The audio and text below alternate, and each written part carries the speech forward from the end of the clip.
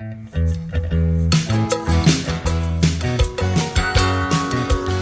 this is Tony Silva. And Charles Wiz. And this is episode number 147, Two Teachers Talking, where Charles and I get together to talk about all the different fascinating aspects of teaching English, specifically teaching English in Japan. And we often, usually too late, to kind of think about interesting things to do with our April 1st episode. All kinds of little practical jokes, which we realized probably a good idea that we didn't do those things. And it's the beginning of the school year that's right on the horizon for folks in Japan. And we often talk about how to begin the year, et cetera, et cetera. We've done that a lot. But you can't do this anymore. A little bit about why. Why are we doing this, and should we? But that's going to be the meat of it. But maybe before we sit down to dinner, so to speak, maybe some appetizers. What do you think, Charles? Appetizers? What were you thinking of? I'm not sure. But before we start, you have to mention. We have to mention, Tony, that you're in an interesting situation. You're in Mexico and you're in your house, but you don't have your usual equipment and your usual layout. Why don't you describe to people? I don't have much of anything, actually. Yeah. So basically, what you're doing, I'm kind of in a in between state here, kind of a limbo, where I'm here and I have the things that I brought with me in my suitcase and the things that I've purchased since I've arrived. But I'm really kind of hung up because there is a card. I have a visa. I have a 4-year visa. But I need a residence card. And unless I have this residence card, everything is on hold. So I can't do things like open a bank account or get a real SIM card or buy and register a vehicle or have our goods from Japan shipped. So even though I'm here in Mexico, all our stuff is in a warehouse in Amagasaki, waiting someday to be shipped over here. So the house is large. I think we maybe mentioned it last time, especially by Japanese standards. But it's all tile floor and stucco walls, and it is a huge echo chamber. So as I record, I'm sitting in a bedroom, and there are 2 borrowed beds. And on one of the borrowed beds are my 2 suitcases that are open with my clothes in them. And then one of the suitcases that's closest to me is my MacBook recording Air. Studio. My recording studio, my MacBook Air, and my trusty Samson microphone. And the shades are pulled down to reduce the echo in the room. And here I sit. and with a 13-inch string and 13-inch screen in front of me. So it's hey. It's a challenge. When the going gets tough, the tough go pro. Hey, that's Hunter Thompson, I think, right? Something like that.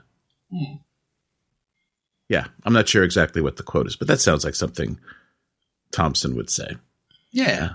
But it's interesting, though, that in the modern world, our modern technological world, that even with those limitations, you can still record and make a reasonably good recording. And we're really lucky that, really very, very lucky. Well, it's kind of a new development that I haven't been able to I probably need the card for this too, to upgrade my internet service. I'm limited to like 50 down, and I think going up is only like 10 or 15. But still in this room from where the router is, seems like we're okay.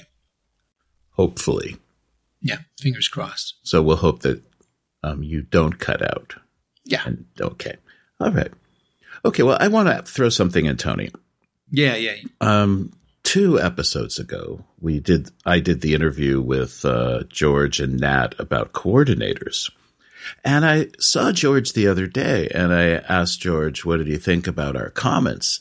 And George was surprised. He said he and Nat were surprised. They weren't aware that we would be making comments about what they talked about. And I mentioned to George, I said, I'm really, really sure that I had told you that we would do that because we always do that. But since both of them were surprised that that happened, then I have to, just want to make a public apology and let everyone our listeners know that George and Nat were not aware that Tony and I would be commenting afterwards about what they said and what they discussed and what they talked about. And I'd like to just apologize for that, because I don't know if that would have changed things that they said or how they approached the discussion. But if they didn't know, and I have to take responsibility for that, and I just want to say sorry. And there's my apology. And really, I don't know what else how to add to make it. The more I talk, it's going to sound less sincere, but really a sincere apology to Nat and George about that error on my part. So anyway, it's too bad. There might have been some kind of gap or some kind of miscommunication, but I've got nothing but have received nothing but positive feedback on it. So unless they were, not knowing that their discussion was be subject to analysis or discussion, which can be, that by itself can be a surprise. But certainly nothing that was, in the content that was like less than, interesting and positive. Yeah. What I've heard from people has been nothing but, positive remarks and people saying that they want to work for these guys. But again, if they were not aware that we would be commenting, then that's definitely wrong. And I have to take responsibility for that. Although I was really sure that I said that because we always do a wrapper. On everything. So anyway, I have to take responsibility. I guess they don't listen to the show. Obviously, they don't listen to the show. In fact, I think George was there and Allison was overheard the conversation because I was talking to George, and she's like, they always do that. Don't you listen to the show? But it doesn't matter. It doesn't matter. Right is right and wrong is wrong. And I made a mistake, and that's on me. So I just put that in, on my checklist of things when I interview people. Okay, you're aware that Tony and I will make a comment on it. So I want to make sure that doesn't happen again. But I just wanted to let people know that that's what happened. Mm-hmm. So okay. Anyway, let's move on to this discussion. I think that's really, really interesting that we're kind of talking about. Tony, you want to frame it or put it out there and see where we go? No? It partly, I think, it came up as part of our discussion of the discussion you were just referring to when you were talking with Nat and George, and in our analysis or our comments discussion about the interview last month came up. We talked about the issue of why English, or the purpose, or even the should English, and it came up in our discussion. I said, well, let's do that another time. He says, oh, let's do it now, and so that's kind of where it came from, and it seemed at the time that we were coming from different perspectives, but I'm not sure that that's true or not. We'll find out in the next hour or so. But if I could, I'd like to frame the approach as kind of fork it into two different things. One being the value in today's world of foreign language education, and as one, and then as the second, specifically English education, English as a foreign language education in Japan, and the value therein. And so maybe we could, so those kind of two things to talk about and discuss. Okay. So, yeah. Well, we're really talking about the value of liberal arts education in a way, right? I guess so, yes. Yeah. And in this sense, I think you and I are in complete agreement about this. And I'm a firm believer in what is known as liberal arts education, or shall we say, an education that is not a career skills path education, and one that is designed to expose young people, usually 18 to 22-year-olds, to a wide variety of ideas and thoughts with the goal of helping people learn to live what has traditionally been called the good life, or the righteous life, or the right life, or a correct life. Would you say that's a reasonable definition we can work with? I can go along with that. Yeah. You don't sound too enthusiastic. Well, it's right. It sounds a little judgmental okay, and stuff, but right. But yeah, I know what you're saying, and so I'm with you on the intent. Yeah, when I say a right life, or the righteous, or a correct life, or a good life, the point is it's the goal of education should be to help the person come to an understanding of what that means for them. What is the path for them? So would you be okay with use that? The word like a quality life, right? Like to increase quality, just like the enrichment, quality of life. Yeah, I would go with quality of life. Okay. All right. Let's say to increase someone's depth of awareness. Okay. Yeah. Okay. And I think that we are seeing the effects of what happens when people specialize and are not exposed to different kinds of thoughts, whether it's philosophy or literature, art, music, especially history, by the way, sociology, anthropology. In other words, a wide range of subjects and knowledge that forces the student, the learner, the university student, to actually be challenged in their beliefs and what they believe to be right or wrong. And, I don't know how best to say it, except that I remember when my daughter was at that, college, beginning to think about college, and my wife wanted me to go attend, there was a visit organized by like a group of liberal arts schools from the United States came to visit my daughter's high school. And there was a meeting and a bunch of parents were there, and it was designed for parents. And I remember that one of the liberal arts representatives talked about how their graduates had gone on to Goldman Sachs, to work at Goldman Sachs. And this is, not that far away from 2008. And I'm kind of like, dude, I am not sending my daughter to your school if you think that's a positive. Yeah, and as an outcome of a liberal arts education. Exactly. It's like, okay, I don't think you guys are doing your job. And they went on and talked about how, their graduates got really good jobs, were incredibly successful financially.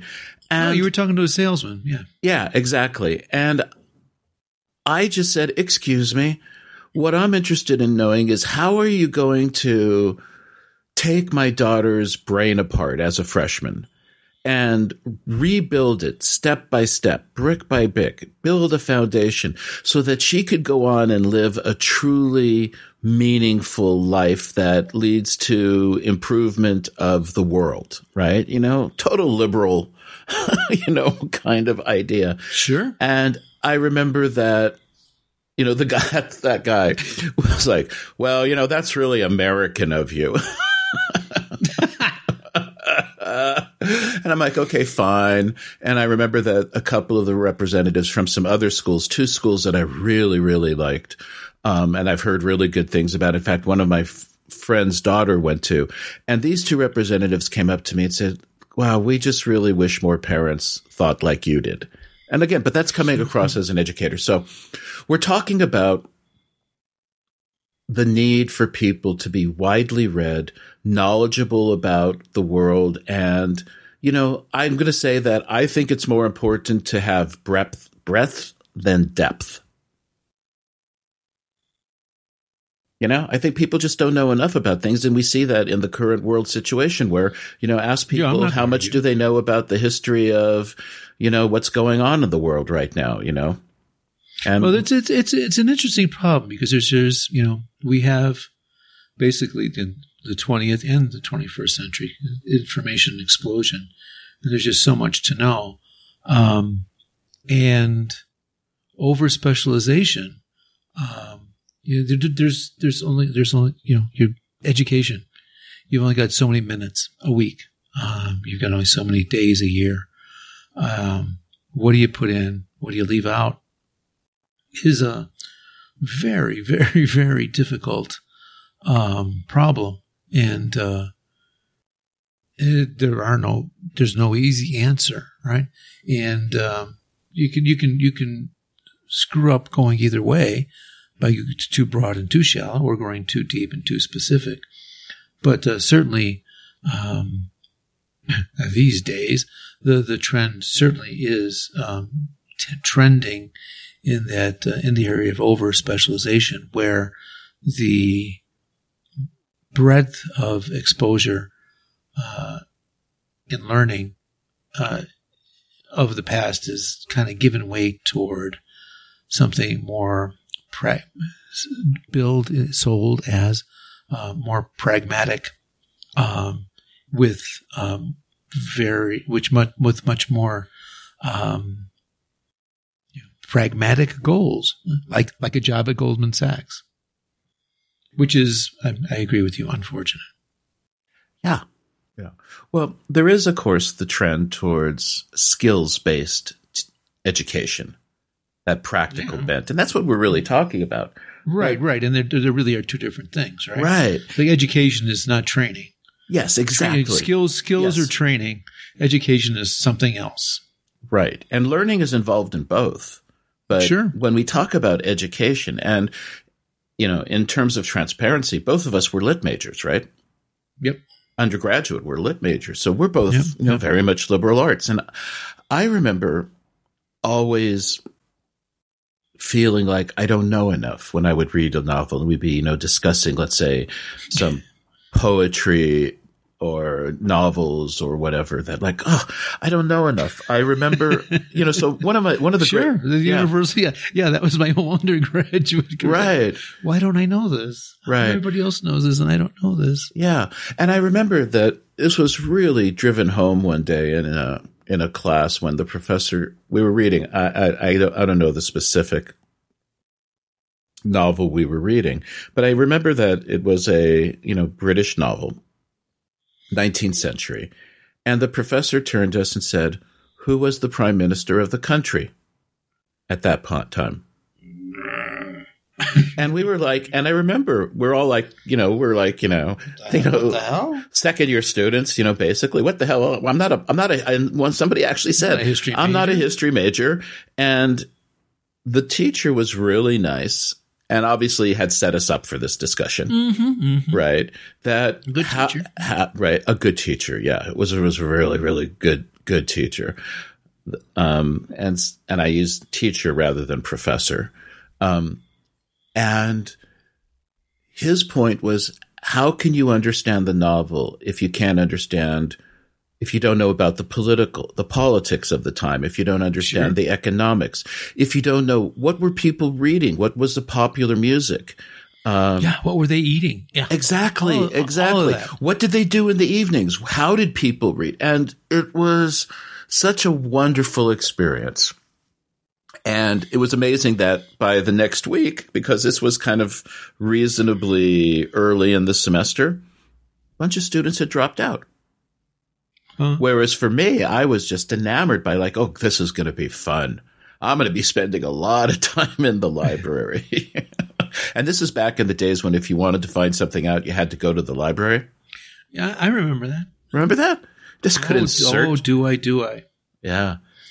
I was on a first-name basis with most of the librarians at my university. Yeah. Because I was there all the time. So anyway, the point is that this person in a liberal arts field, literature studies, right, English and American literature, expected us to be not incredibly knowledgeable, but minimally knowledgeable about the country, the culture, the period that we were reading about.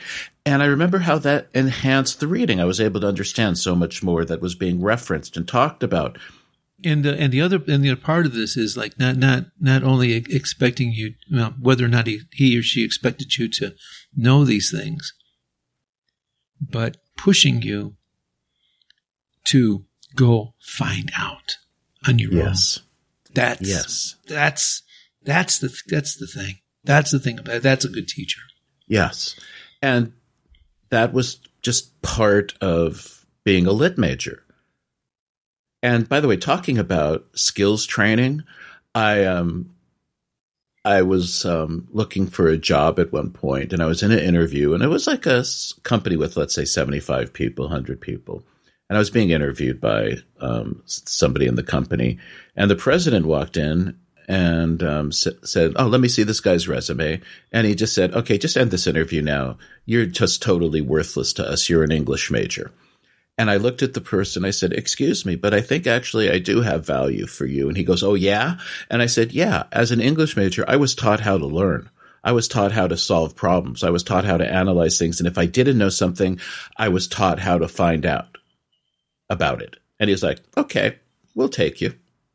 So in that sense, right, that you do learn a lot of things. You learn how to learn, which I don't know if there's anything more valuable or useful than that. But the thing about that education was that not only did we start reading history so we would understand history, you were reading philosophy to find out who were the philosophers, who were the other authors, what were people saying about these things. But we also had some great profs who had us looking at the technology and the effects of technology and science and how all of this was interacting, and so that we could really understand the time better. And once you became exposed to that way of looking at, let's say, a novel or reading a novel in that way, you understood so much more, and you were so much more open to different viewpoints and ways of reading. So to me, that liberal arts education is a way of increasing people's openness and awareness and sensitivity to just the multiple ways that things can be seen and considered.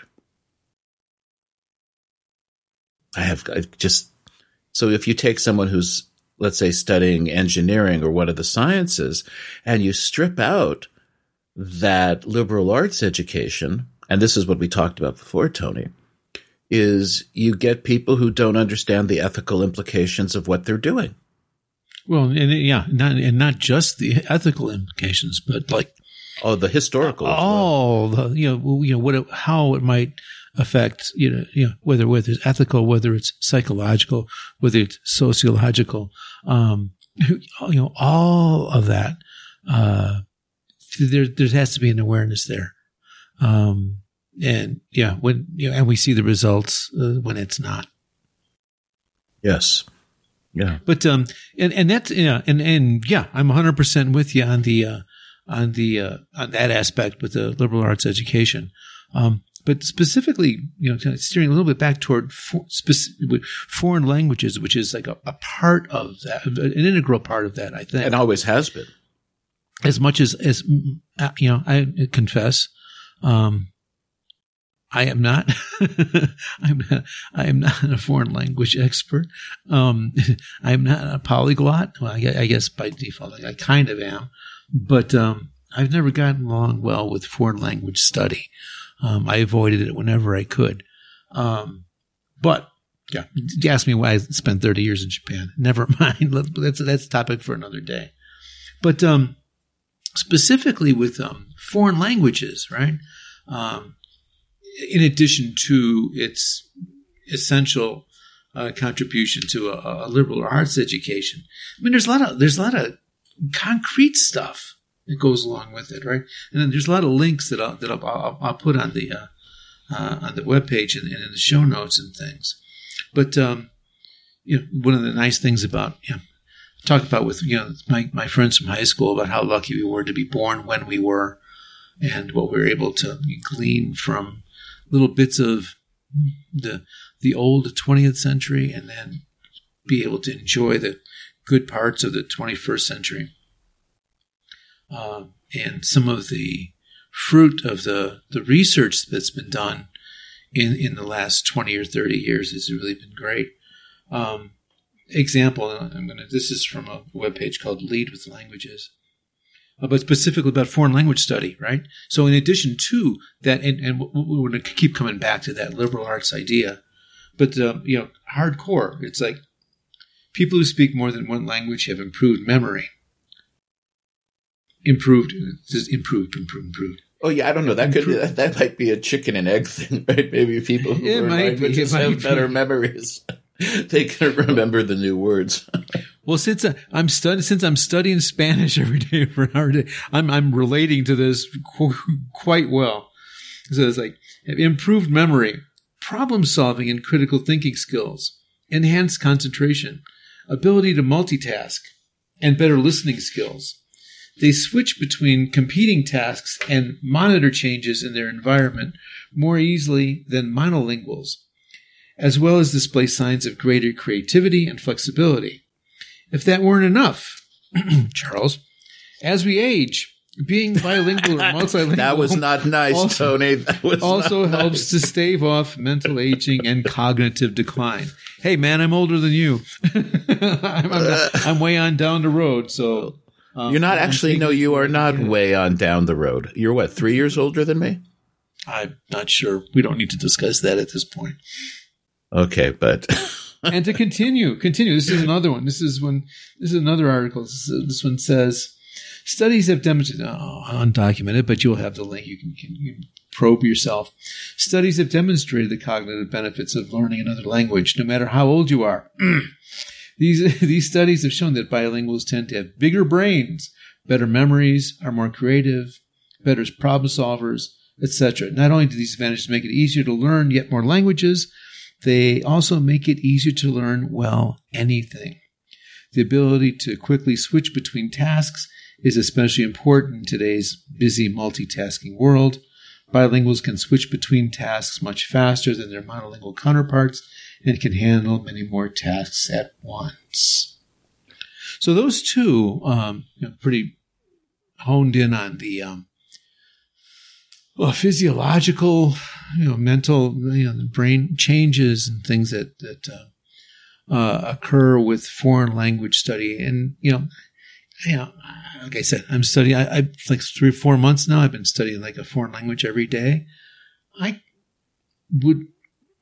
can't say I have no evidence of this, but I can kind of sense that. I can feel like I did when I was learning Japanese, like new doors being opened, new paths being beaten down in my brain and things, being able to do things. And it's like, yeah, that I noticed those things, like, and it kind of rings true. So it's kind of why wouldn't so with all this stuff? Why wouldn't you? Why would you not teach this? This is it seems like it's a win-win.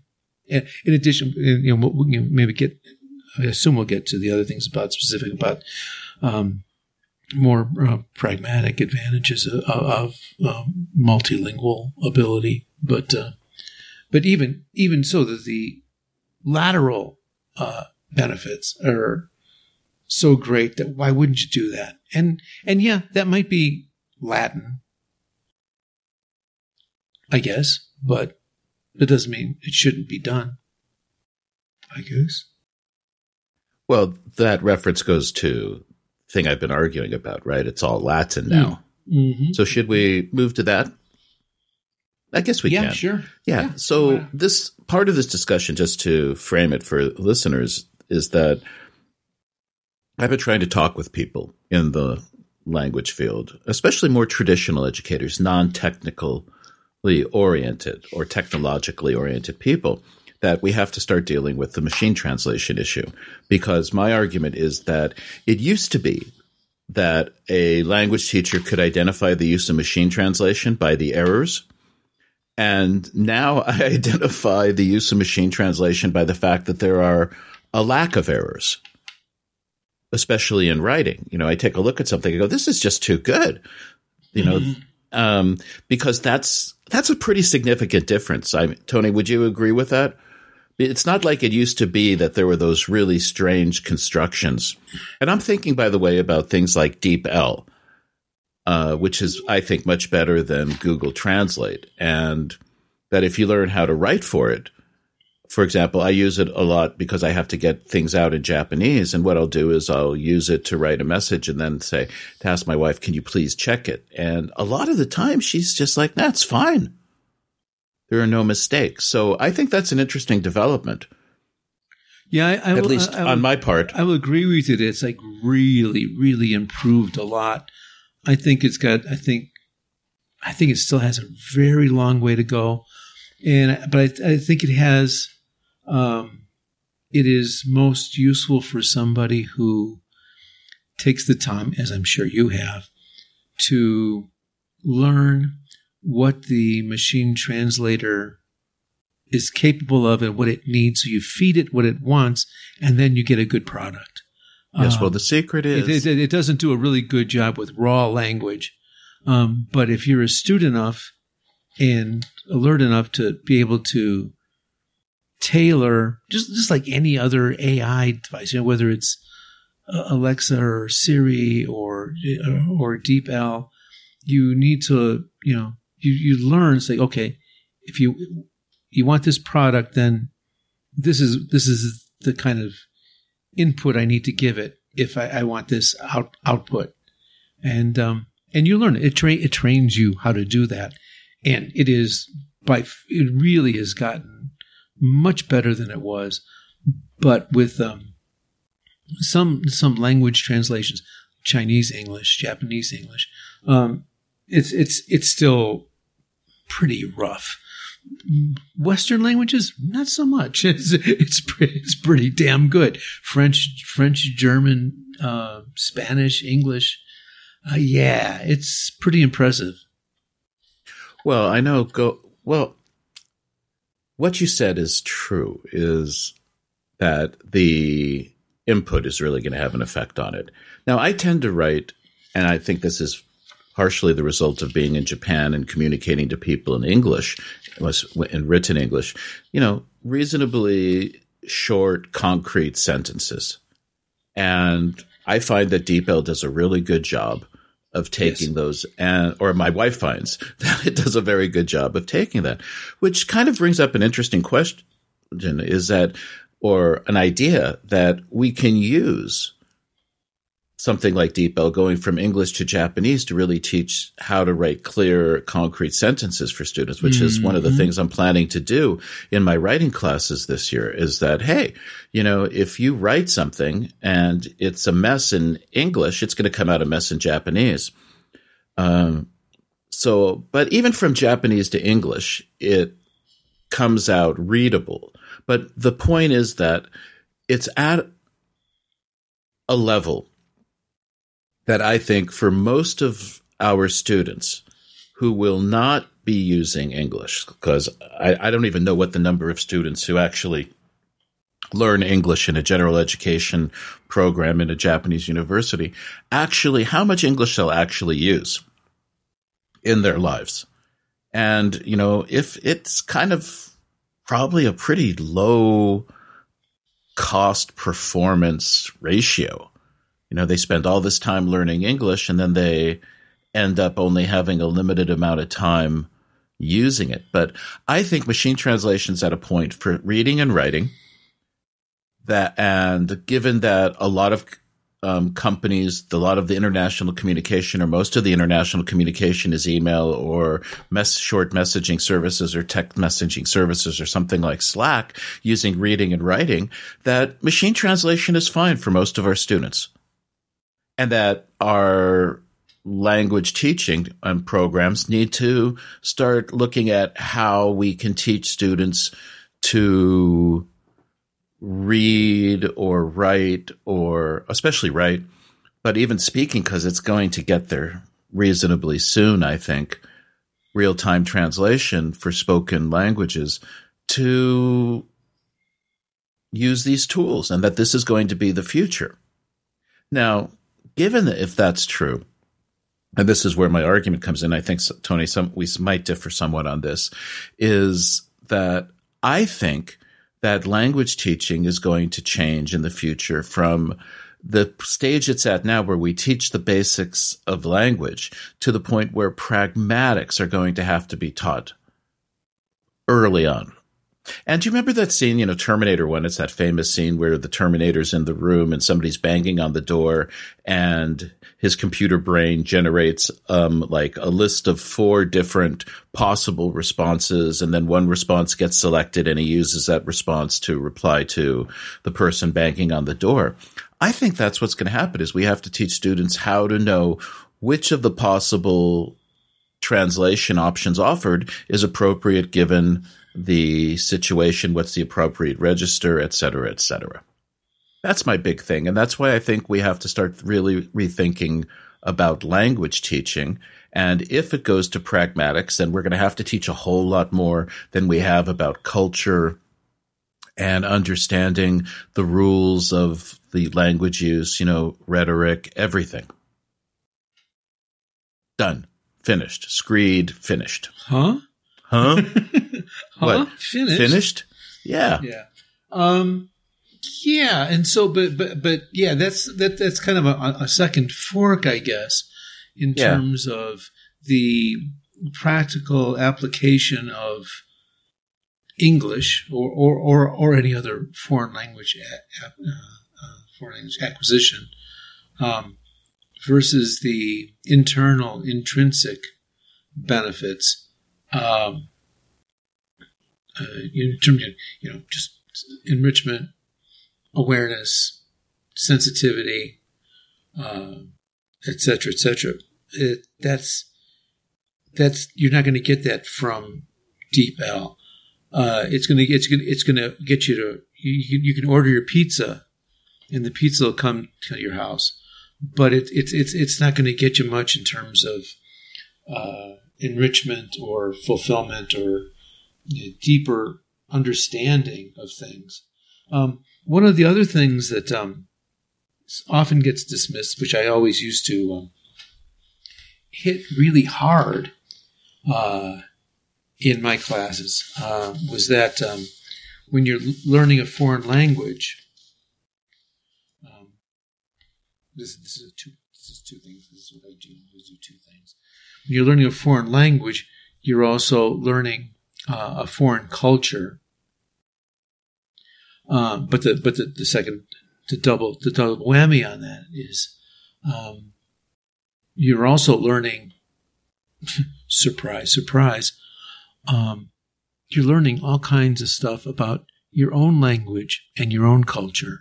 And that's just, magnified like 100 times if you're actually involved in some kind of study abroad, even however short it might be, living in a foreign culture and functioning in a foreign language. Nothing will teach you more about your own language and your own culture and your own identity than that experience. And you're not going to, that's, it's nothing pragmatic. It's not, it's not getting your pizza. It's not getting directions. It's not machine translation. It's not creating an email response. It's the other thing. It's the other part. It's intrinsic.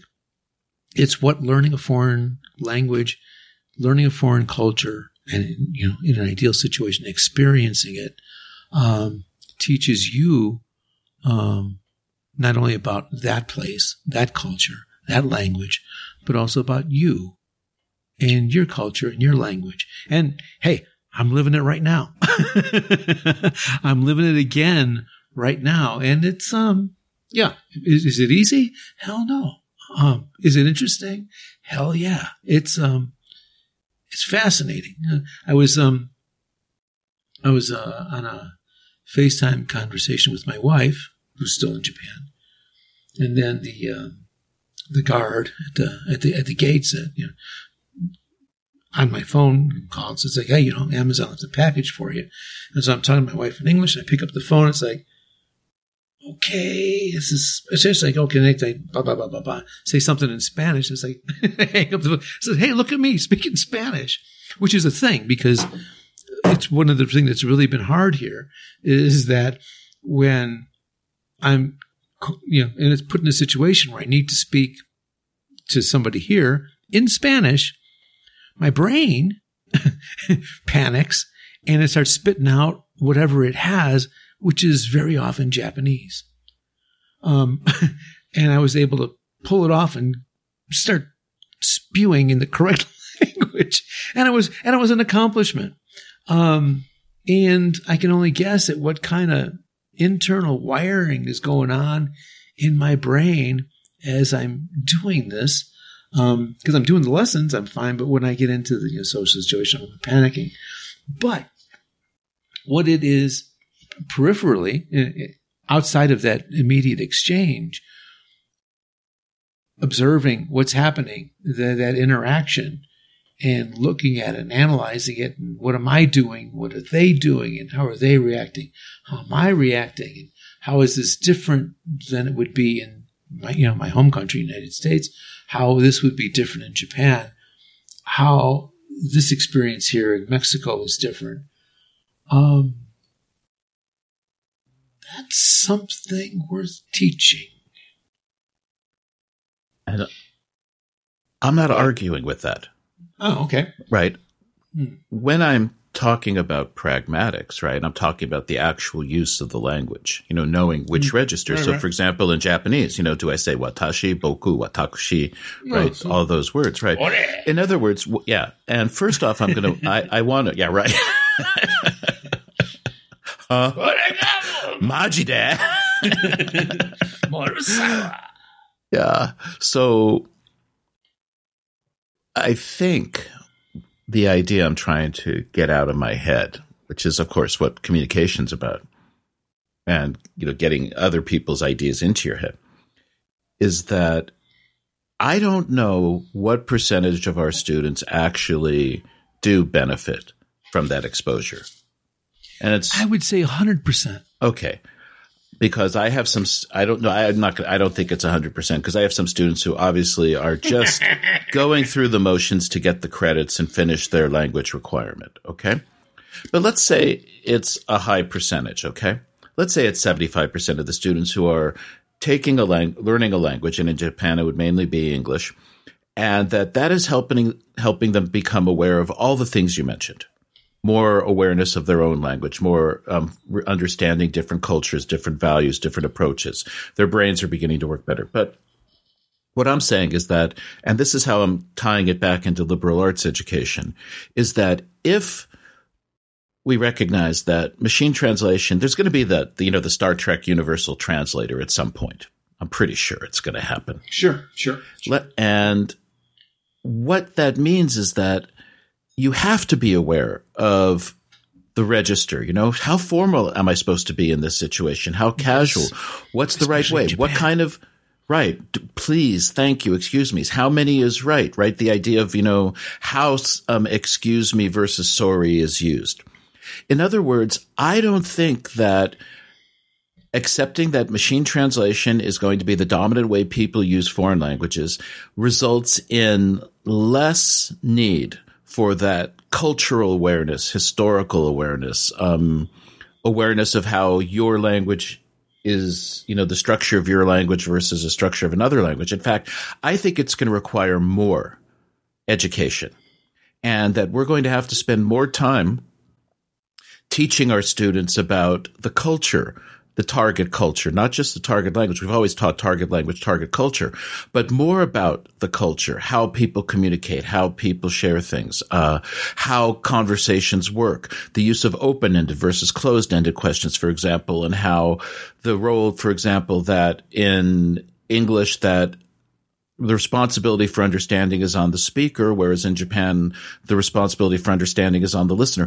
All those things are necessary, even when, especially more when you're using machine translation, I think, because it's going to impact and affect how you structure the input to the machine translation.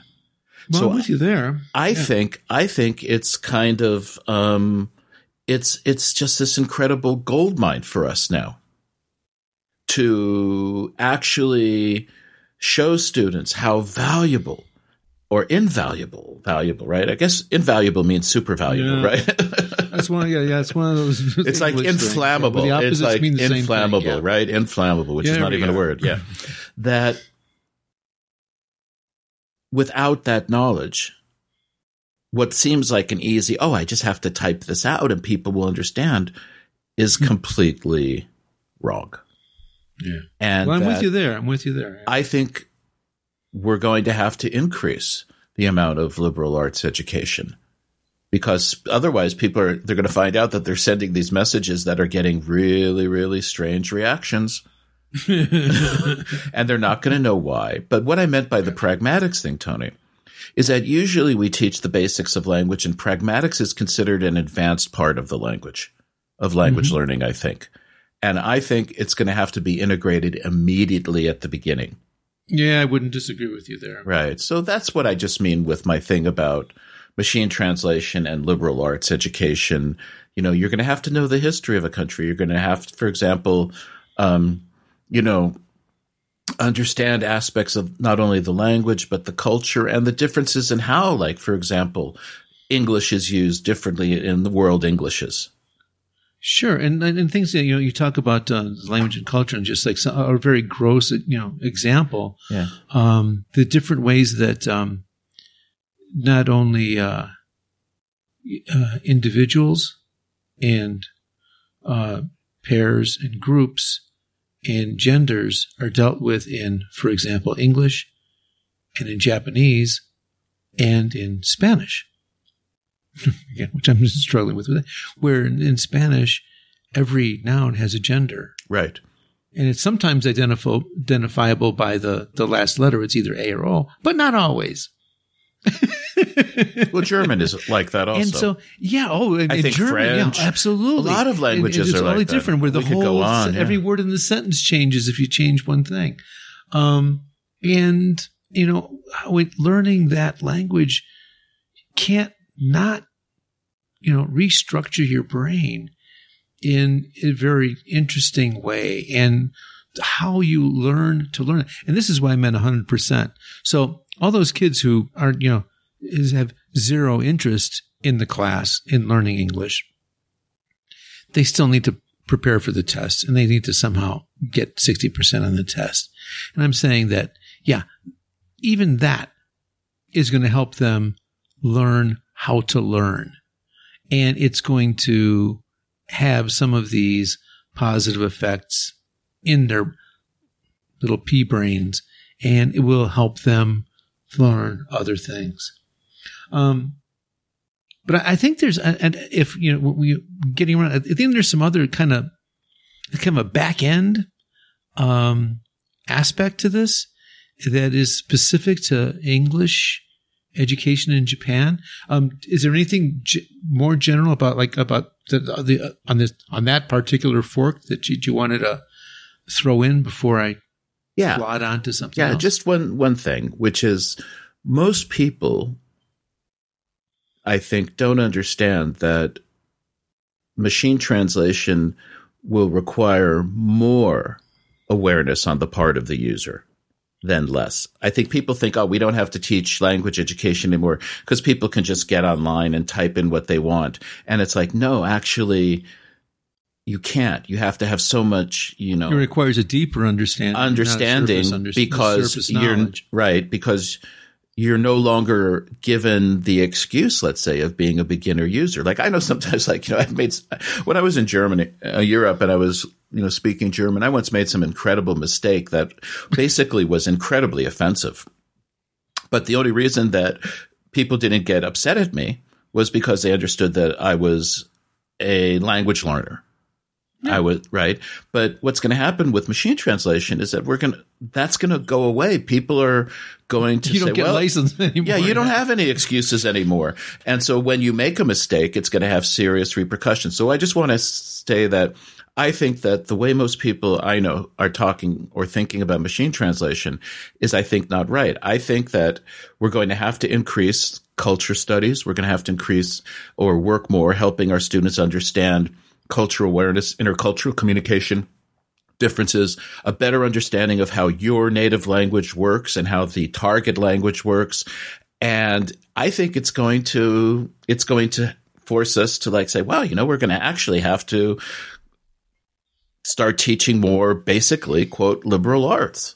So I just want to end on that. And now you can take it wherever you want to go. Okay. I got a couple of things. And the first things are just kind of like, duh. But yeah, it's still 2022.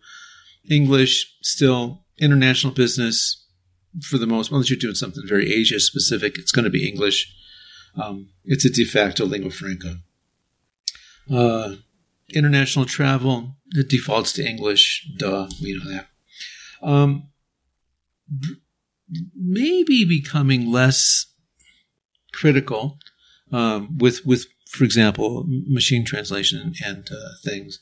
But something that always I always showed my students on the first day of class on my own webpage, just the information, information that's on the internet. Still, today, over 50% of internet content is in English. And yeah, it's really easy. You Google Translate. So you come across an English page, you just translate into whatever language you want it to be. But nevertheless, that content and being able to, however you do it, navigate it and extract that information. As I told them, that information is power. And, in my class, you're going to have to do this. And whether it's your job or whether your kid is sick and you need to get information about certain kind of treatments or medicines or, something about construction of your house. It's like, if you're limiting yourself to accessing the web in Japanese, you're looking at 6% of the internet. You need to get beyond that, and I'm going to make you do that. And so that was part of it. The other things are a little bit more roundabout. And we've talked about teaching writing. And we've, kind of argued about universally, understandably, of course, discussed the utility of the archaic, traditional 5-paragraph essay approach. And whereas for native speakers, Canada, United States, you might persuade me. However, in Japan, teaching English, teaching writing,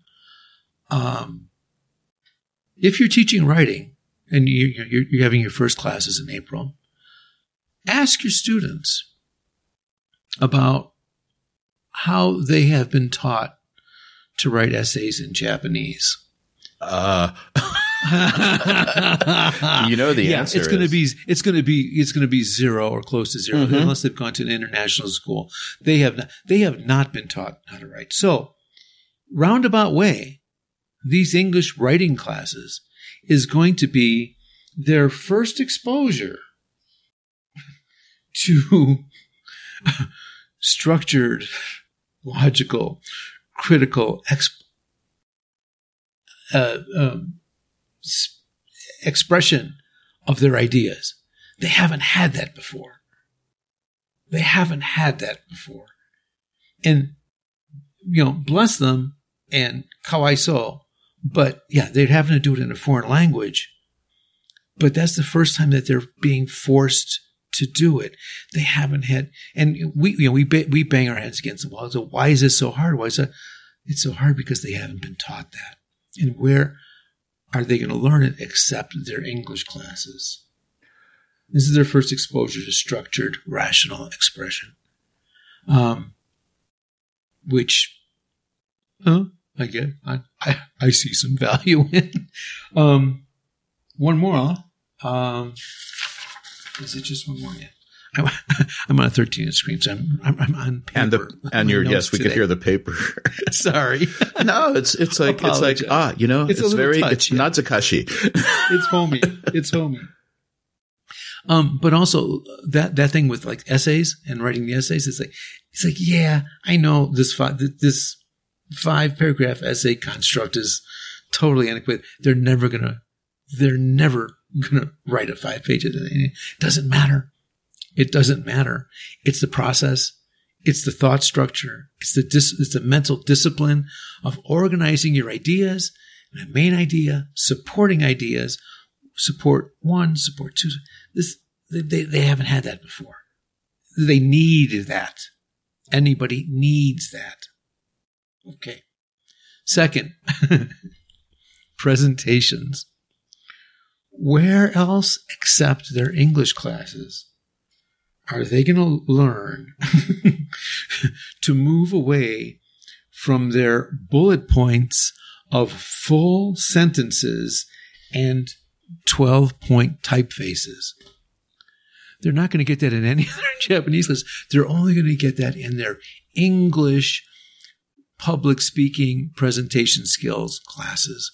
Only in those classes are their teachers going to teach them to say, no.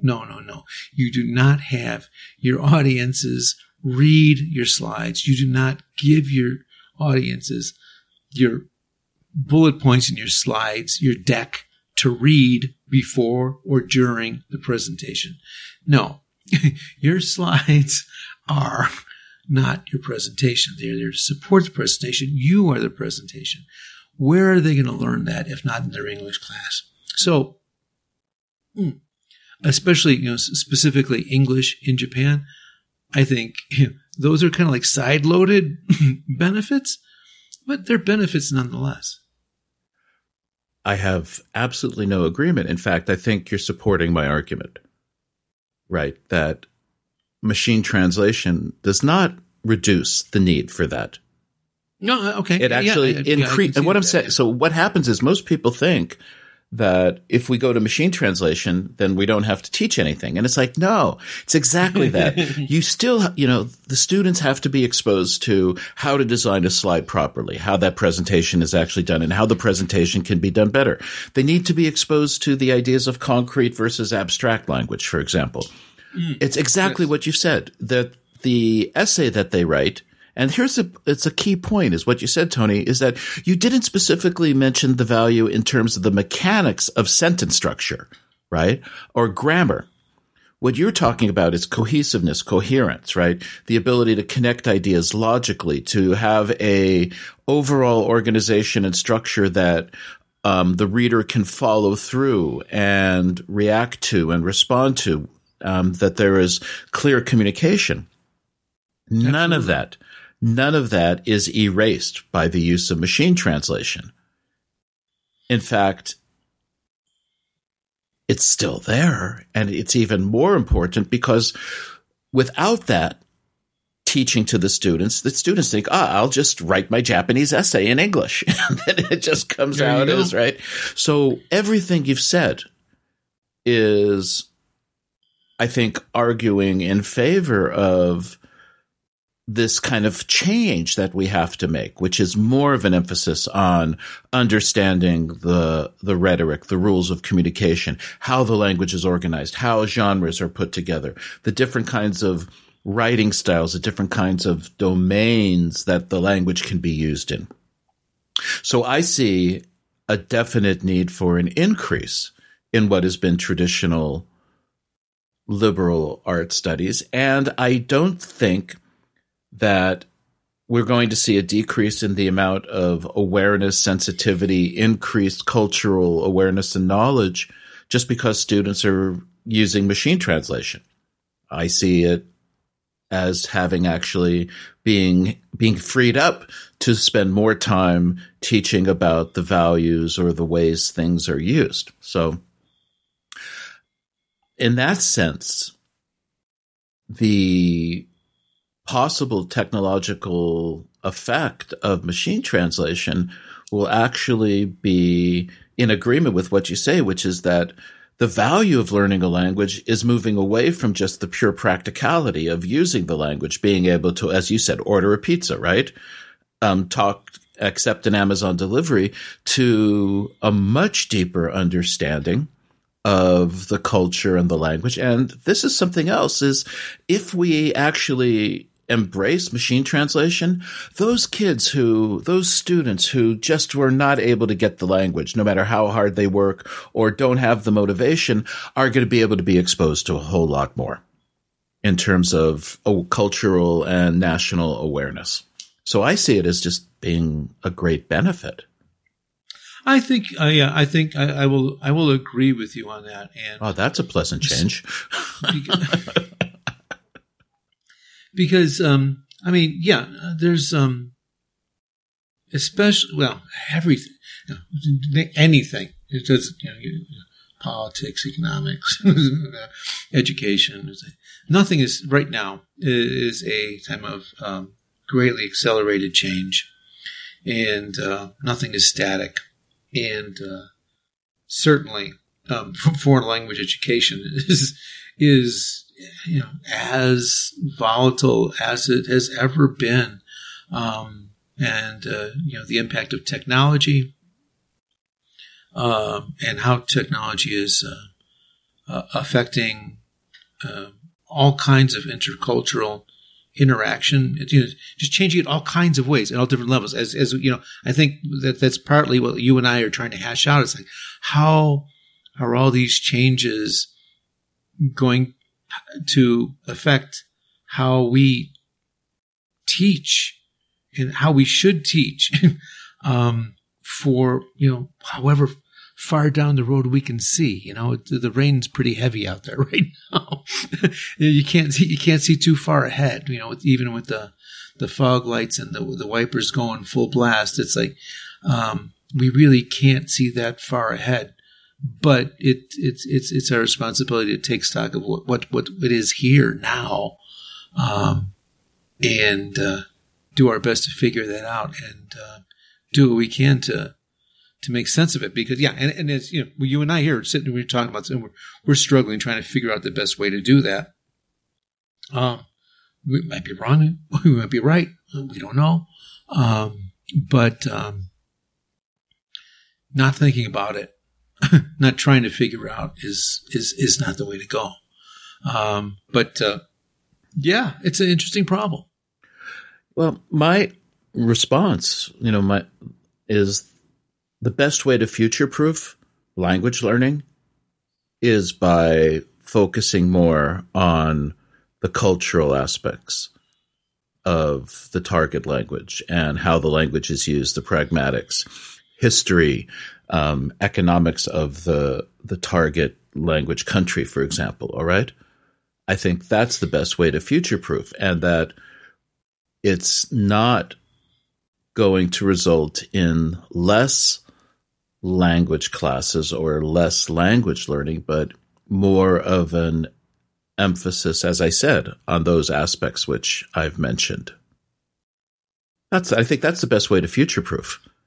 I think to continue to teach. I don't disagree, because like those kinds of things that you just mentioned, those are the valuable things. They don't change so quickly.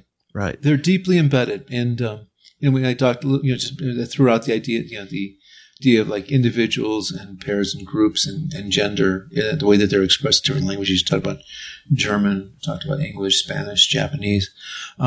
Those don't change so fast, and those are a lot more stable, a lot more permanent, right? And their effects also stay And it's and what you said is absolutely right. And the classes that I've had, the intercultural communication classes, those kinds of things. Yeah, that's the most fascinating. Those are the most interesting. Those are the most fun, most rewarding. I hope for the students as well as myself. But we had a blast. The feedback I get from students is that it's those things they learn. For example, when you map out a conversation and how, because we use open-ended questions, let's say in English, and that the listener will focus on something the speaker said and they'll talk about that. And that's why it's hard to follow an English conversation. When you do those things, explain how, why the emphasis is on the speaker being clear. And right? They just love that stuff. I've never heard a student say, "Thank you very much for teaching me the correct use of, past tense." Unless they come to you after class with a TOEIC question or something. Well, I have had. Yeah, you're right. Right. I have had one student. I had one student this year, really great student, who would ask these really interesting questions about the differences in nuance between use of something, because they were very advanced compared to the other students, and they were so earnest, right? And it's like, but interestingly enough, they had been raised or grew up or educated part of their life in the Middle East. No. And it was really, really interesting to see and talk with that student about, the kind of communicate. Again, there you go again, and right? You could you could sense the communicative nuance. Right. This student was totally different. Yes. Right. This student just stood out. They perceive things differently and think they could understand things better. And some understand some things not as well. Fascinating. Wonderful. Yeah. Well, it's, it's that thing where you're in a class and you talk to somebody, and it's not because their English is really good, but the way they act or the way they say something, and you kind of go, okay, you've been overseas for a while. So I think that we both agree that there's incredible value. I think every student should have to go overseas for a while. Yeah. Because as you pointed out, Tony, nothing teaches you more about yourself than being in a completely different country and culture. You learn so much more about yourself. So for self-awareness, world awareness, just everything, it's life experience. Right. It's just a great thing. It's so life enhancing. Yes. And if there's students listening, if again, COVID, it's tapering off and stuff. Okay. But yeah, and we've talked about it with study abroad before and things, but if you ever have the chance, wherever whatever language you're studying, if you have the chance to live overseas, just go grab the ring. It's going to be hard. It's going to be difficult. It'll be traumatic. It'll be the best time of your life. Right. And I just want to kind of end on one thing, and that's kind of a side note or a segue a little bit, but it goes back to the liberal arts education thing. Okay. I teach in an English education program where we're teaching, young people who want to be language teachers. And I get students and I'll ask them, I'll say, by the way, have you ever read Pitt Corder's seminal essay on the significance of learners' language errors, right? I forget the exact title of the article. I think it's 1960. And so they say, no. I say, really? Do you guys get like a class in the history of second language acquisition? Do you guys know about Chomsky and, when he did his takedown of Skinner? And they go, no. And I actually require my seminar students to read some of these articles.